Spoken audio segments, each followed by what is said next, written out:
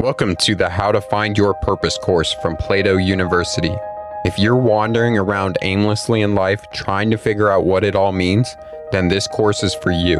Combining psychology and ancient wisdom with modern science and systems thinking, you'll learn to develop passions into purpose, find out who you really are, how to make an impact in this world, and finally feel a sense of fulfillment in your life. If you're ready to live a purposeful life and want to learn the skills to do so, join us at plato.university for exclusive content and actionable exercises with every lesson. I'm your learning guide, Brandon Stover, and let's get started. You possess a kind of inner force that seeks to guide you toward your purpose, what you're meant to accomplish in the time that you have to live. In childhood, this force was clear to you. It directed you toward activities and subjects that fit your natural inclinations, that sparked a curiosity that was deep and primal. In the intervening years, the force tends to fade in and out as you listen more to parents and to peers, to the daily anxieties that wear away at you.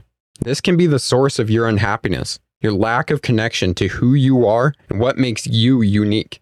The first move toward purpose is always inward, learning who you really are and reconnecting with that innate force. Knowing it with clarity, you will find your way to the proper career path and everything else will fall into place. And it is never too late to start this process. Let's return to our purpose equation. The first portion of that equation was discovering what is meaningful to the self. Many wise people throughout history know that this has been the core to having a meaningful life. We can go back to our old friend Socrates, who said, "Know thyself." Over the course of the next week, we will use a variety of modalities to begin building self-awareness to uncover our individual curiosities so that we can turn them into passions, and eventually turning that passion into a purpose. Specifically, we're going to look at your interests, your personality traits, your strengths and weaknesses, your values, your dreams for life, goals, hopes, or desires, your stories that you tell about yourself, and finally bringing all this insight together to create a why, a North Star to guide you in life.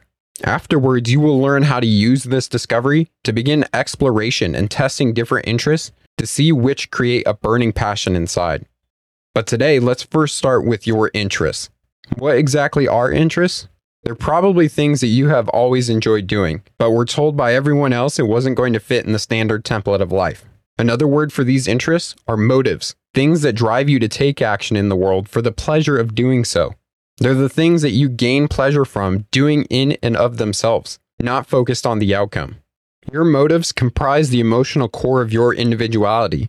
What you desire and what you do not desire defines who you are in a unique and deeply personal manner.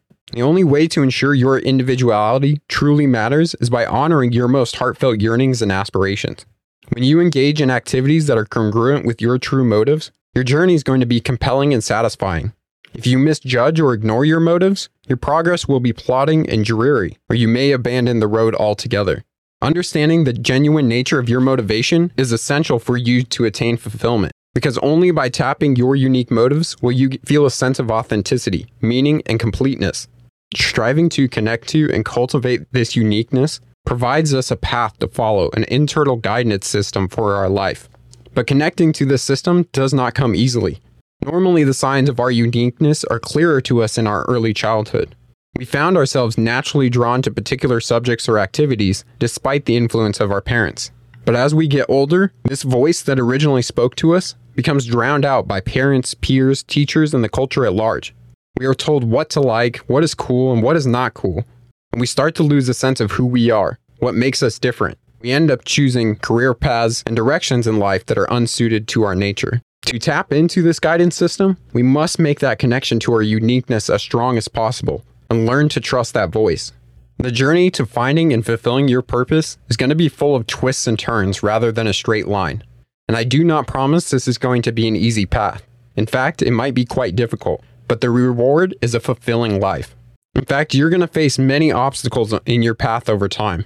The voices of others infecting you, fighting over limited resources, choosing false paths, getting stuck in the past, and losing your way.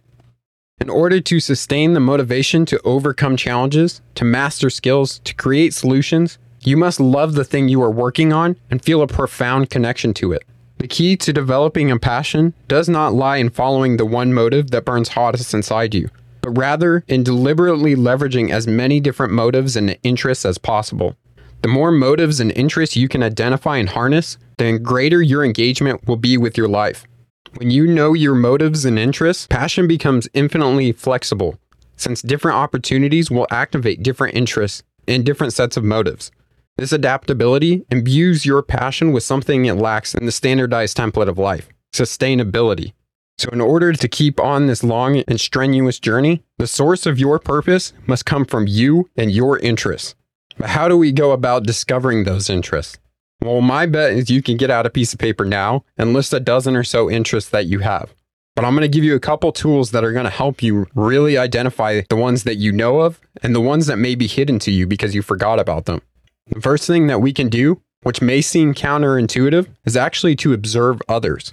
And by doing so, you'll realize that they're often a mirror for your own self. Usually it's easier to observe others before observing yourself, although we will build that muscle in this course. And the reason we observe others first is because how easy is it for you to judge somebody else rather than judging yourself? Probably pretty easy. So we're going to play the game of judgment. How many times over the past week have you judged someone? Maybe it was a colleague, somebody you passed on the street, or somebody in your family. We're used to thinking that these spontaneous judgments are telling us something about others. But now you're going to use these unfiltered reactions to learn something about yourself. See, your interests and motives are composed of strong feelings that are deep-rooted within your unconscious self. They include subtle preferences, frank desires, and private longings. Your goal in playing the game of judgment is to use your instinctive reaction to the others to zero in on these interests and motives that are within us. And there are 3 steps to the game of judgment. First, become aware of the moment when you're judging someone. This is something that we do all the time. It's human nature to react to others. Only now you need to develop an awareness of when you are doing it so you can consciously attend to your reaction. The second thing you're going to do is identify the feelings that emerge as you reflexively judge someone. How do you know when you're close to touching in on one of your motives or interests? When you have a vivid reaction in life. And it doesn't matter whether it's positive or negative, celebratory or condemning, as long as the feeling is pronounced. Remember, you're trying to get in touch with your authentic emotional core. And finally, the third step is asking yourself why you were experiencing these feelings. When you start judging that other person, or maybe the actions that they're taking, focus on what you would like if you had their life, and what you would hate. When you make these judgments, you can learn something valuable about yourself. When you're doing this, keep in mind the purpose of the game of judgment isn't to coolly assess the merits and deficiencies of other people. In fact, it's not about them at all. The goal is to use your intense emotional response to ferret out the hidden contours of your own desires.